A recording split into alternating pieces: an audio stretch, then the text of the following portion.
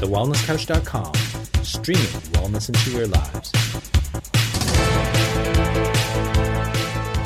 Welcome to 100 Not Out, featuring your hosts Dr. Damien Christoph and Marcus Pearce.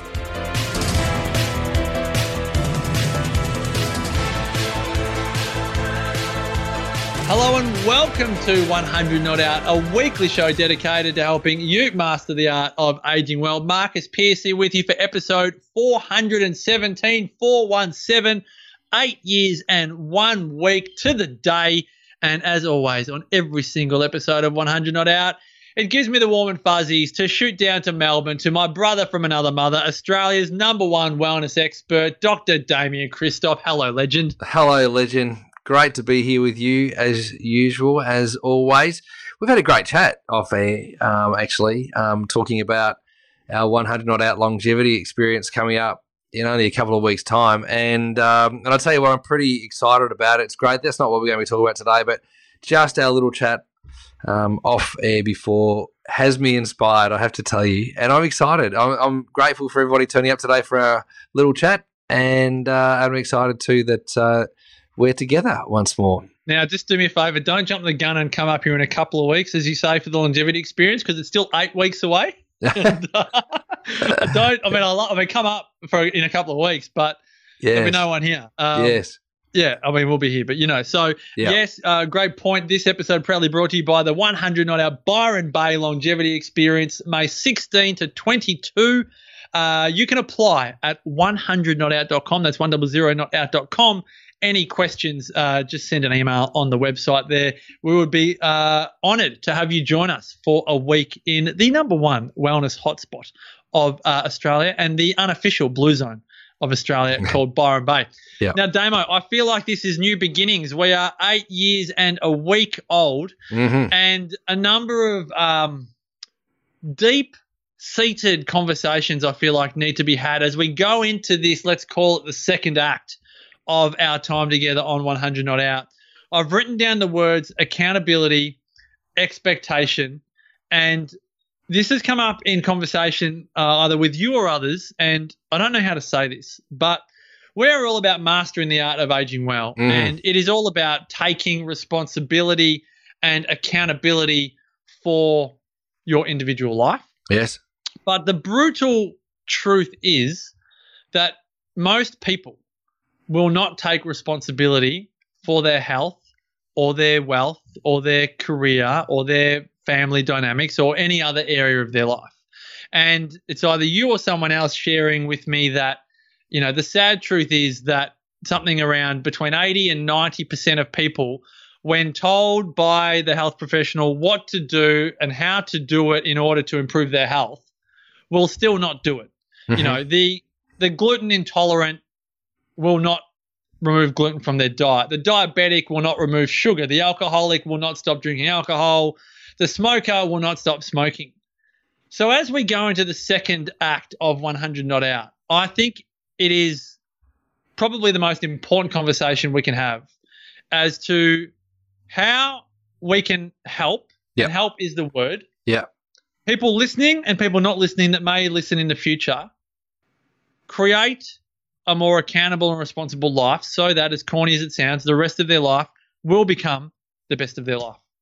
Well, I think we've got to look at triggers. A lot of people's desire to change is usually brought on by some kind of a trigger. Like what's going to motivate them as a call to action.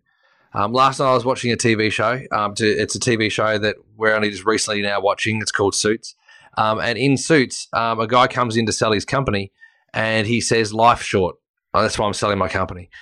And the characters kind of, talk about it and they go, "I don't understand why you want to sell your company." This guy goes, "Well, look, life's short." He says life's short within the space of like 40 seconds. You kind of get this sense that something shocked him into thinking, well, I've got to really kind of change my lifestyle so that I can live more. I recognised this a couple of years ago, and this, Piercy. I've withdrawn myself from a lot of things, so that I'm nowhere near as busy as what I used to be, because I recognised that not only was life short, that your health you only get once. So if you lose your health, it's very hard to gain back, and so it's really important for me to maintain health as much as I possibly can, so that I don't have necessarily a trigger that spurs me to action to be healthy. I actually have the opportunity to stay healthy. So then, in this story from last night's TV show, this guy's younger friend who's 47 years old dies from pancreatic cancer. This is a story that people hear. This is almost like a real story. It's not uncommon to hear of a young person dying from something that should not have happened and takes people too early.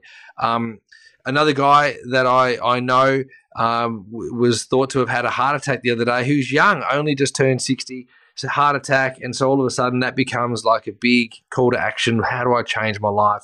One of my best mates, heart attack last year, 46 years old. And so you kind of start to think, what's the trigger for me to be healthy, and not necessarily just change my diet. It's how do I live a healthy life, and how do I bring in healthy behaviors? And it's starting with, I think, what is the easiest one. So you and I talk about what do you do in a longevity space? What do you do in the blue zones? And it could be just sitting down to have dinner with your family and friends and having a conversation. Mm-hmm. And what you and I discovered and have discovered throughout all of our chats over the last 8 years and 1 week has been that it's not necessarily the diet that you follow. It's how you eat your food, who you're eating your food with, and the stories that you might share at the dinner table. Because you could be doing a keto program that's the healthiest version of food for you, but do that watching the news and it's infuriating you, and all of a sudden you've got a toxic diet, even though you're in ketosis. Or maybe you're a vegan and you're so angry and so uptight that your friend bought leather shoes, that all of a sudden, you've lost perspective around the reason why you're doing it. Yes, it could be for the animals, but now you're eating food because you're angry at a situation, and that may or may not actually be improving your health and well-being. So I think to take the keys and the secrets of those that have lived a long time is really important. And one of those things would be work out how you're eating, not what you're eating. And then how are you moving, not what you're doing to move. And Ravi was on the other day, and we were talking about whether or not you go and run a marathon, or whether or not you go and do CrossFit, or whether or not you go and swim 3Ks a day, whatever it is. That's not in line with how people live a long time. The way in which people live a long time is to move, not necessarily to exercise their butts off. So you can, doesn't mean you can't. You shouldn't exercise your butts off, and it doesn't necessarily mean that you shouldn't stick to a particular type of eating program, but the healthy approach or the longevity approach is not to be so extreme, if that makes sense. This is huge. I'm so glad we are talking about this, and there are a number of people watching us on Facebook Live at 100 Not Out. Spell it all out if you haven't looked at this on live before. But Damo, I've written down a number of notes that you've said there, and I've circled, or shall I say more accurately, I've rectangled other people. You mentioned other people, and you spoke about dinner and other things, but I wonder if the trigger to poor accountability and breaking the recommendations of health professionals, so to speak, or not following them, is because the relationships that people have with other significant people in their life, whether it's spouse, whether it's colleagues, whether it's children, whether it's siblings, and on a deeper level themselves, if that is almost the number one reason why people aren't owning the fact that life is short, because they are clouded by their relationships with others. Okay. Yeah, it could be. Do you mean clouded as in like a bad way? Like they? Well, you just said that, if we were having dinner with people, having conversation rather than watching the news. Yeah. But what I'm trying to work out is, we'll do a visual of you in practice. So you've got I'll do Sarah actually in the old days. So when Sarah's in practice, she says, righto, Johnny Blogs, when you're not seeing me, I'd like you to do these rehabilitative spinal hygiene exercises to help improve certain element, whatever it is, your shoulder, whatever it is. Yeah. Now, you could do this with diet, right? It's really important that you go and you eat this certain way. My challenge is, or my curiosity is, if someone's marriage is terrible, they're all alone, they've got no social support network that empowers them, that they are far more likely to defy those recommendations because every other part of their life outside of their time with you does not support them as a human being. They get told they're not good enough, that whether it's at work or at home or in their friendship circles. And so they don't have almost like this self-esteem to go, you know what, folks, life's short. I'm selling my business. I'm ending that marriage. I'm cutting out that crap food because they haven't quite yet found the to go, I'm going to excel at this. Well, this is the pain point, you know, and we often talk about that. Well, I think LT actually used to talk about the pain point all the time. So he would say, what's your pain point? What's your pain point? You know, what point do you pull the trigger to actually do the things that you need to do to get the results that you're looking for? You know, so in this case, in this situation, do you have to be diagnosed with diabetes before you stop having 3 snakes per snack? Do you have to be diagnosed with heart disease before you start to limit the amount of processed carbohydrates you put in your diet?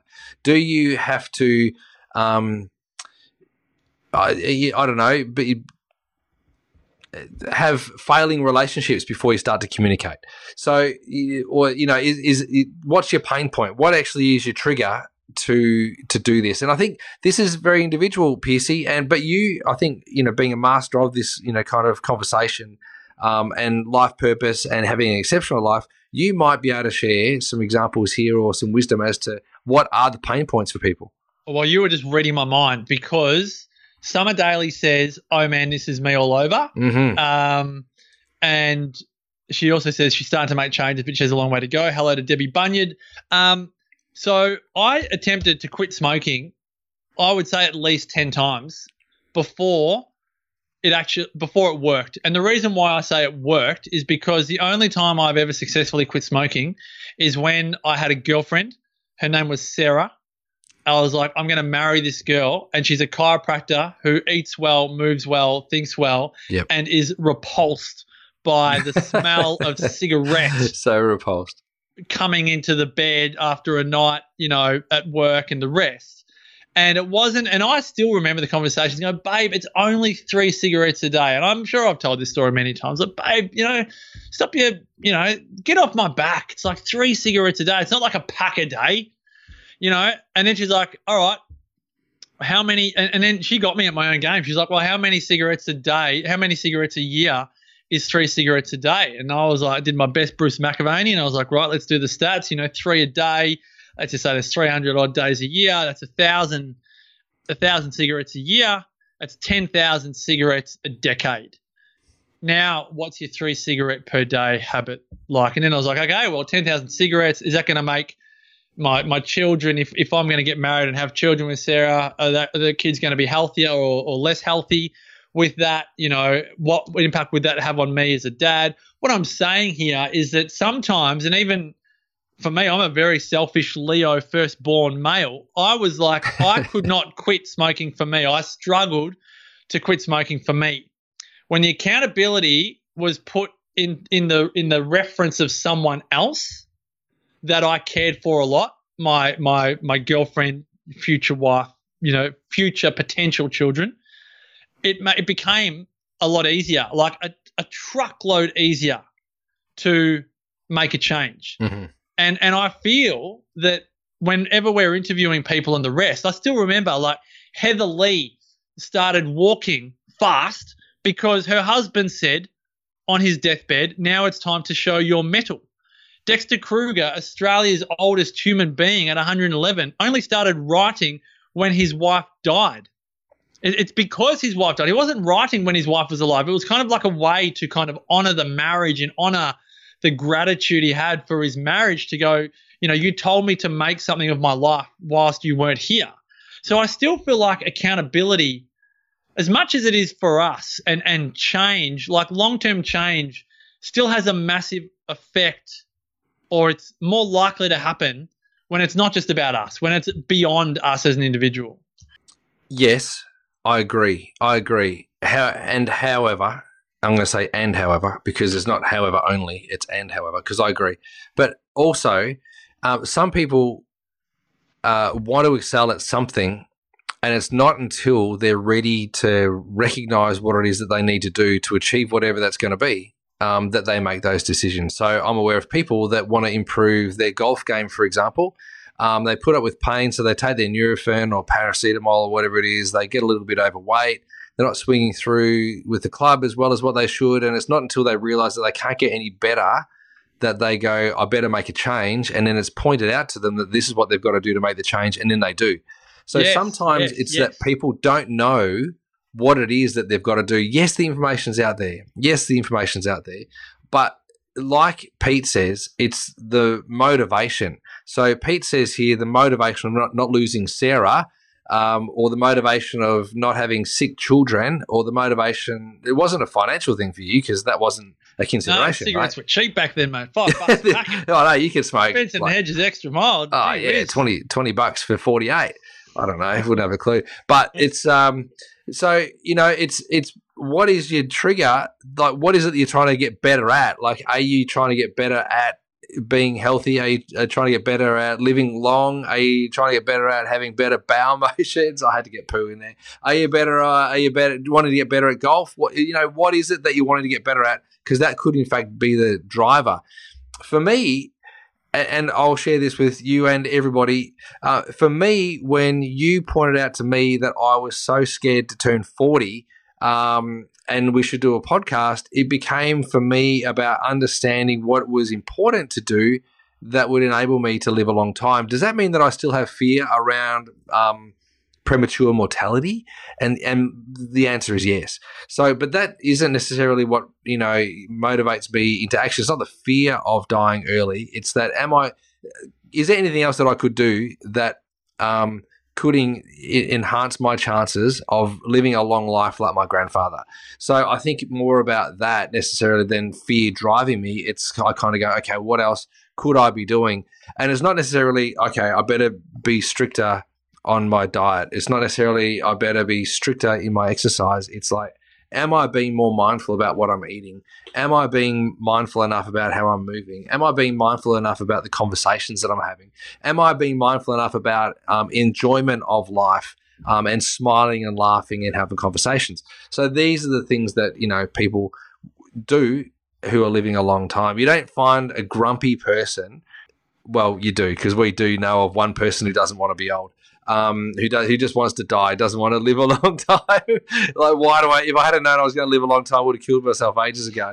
But like for us, it's the pursuit of longevity, so yeah. Who's that person? I don't know who you're talking about. Remember, there was an interview on ABC, You Can't Ask That, or maybe it was SBS. And, You Can't Ask That. I still haven't watched that series. Yeah, and there was a guy on there, I can't remember who he was, but he had really stinking thinking, like, what's the secret to living a long life? He's like, I wish I didn't know, because it was like, are you happy to live a long life? No, I feel trapped. No. I'd rather be dead. It was that kind of thing. It was funny. That's funny. Brutal. But sadly, there are too many examples of people that took their own life because they just did not like what the future held in their view. Yeah, not that they could even tell. But they were certain that it wasn't going to be compelling, which is incredible. So you mentioned pain. There's, like you said, there's a pain and pleasure dance here, and I know Pete's termed it, in away from motivation towards from motivation. I always, think of what is the motive for doing something, and I think we're all saying the same thing here. There is very much a personal aspect. You're doing it for you, and then there's also the consequences of that behaviour. Yes. On others. So I think the golf game example is a perfect example because it seems like a selfish hobby, but it's not, because the person that loves their golf game comes back as a happier person to be around, even if they've had a tough game. Sometimes you do this podcast after a bad round. That's true. That's true. You're still happy, at least on the podcast. Yeah. What a great thing to be able to do. Like, imagine you get a chance to do something that you love 2 or 3 times a week. Whether it be going to CrossFit, whether it be swimming, whether it be cooking a meal for your friends or your family, whether it be catching up with a friend, have a coffee with, and sit around and tell some stories and laugh. Like, if everything that you did every single day was a punish, like, it's going to be harder to live a long time. If you're doing the things that you enjoy, and you can also improve at them or do a better job with them or engage better people with them, whatever it is, isn't that more of a joy? Isn't that a great thing? I think so. Absolutely. Yeah. Absolutely. Yeah. There's a lot to take in here. I think for people listening or watching, definitely consider if you're driven by pain or pleasure. I think we have to acknowledge that many people are driven by pain. It's the saber-toothed tiger effect that, again, I first heard in chiropractic, and we have to acknowledge that often the pain of something is what triggers us into an action, but it doesn't have to always be that way. And if you can identify areas of your life that you want more pleasure in, then you can take accountability for going towards something that you want, and you don't need to have a stick behind you beating you to kind of make it happen. Yeah. But don't also be hard on yourself if there are areas of your life that, subconsciously you actually do wait for pain to occur before you take action.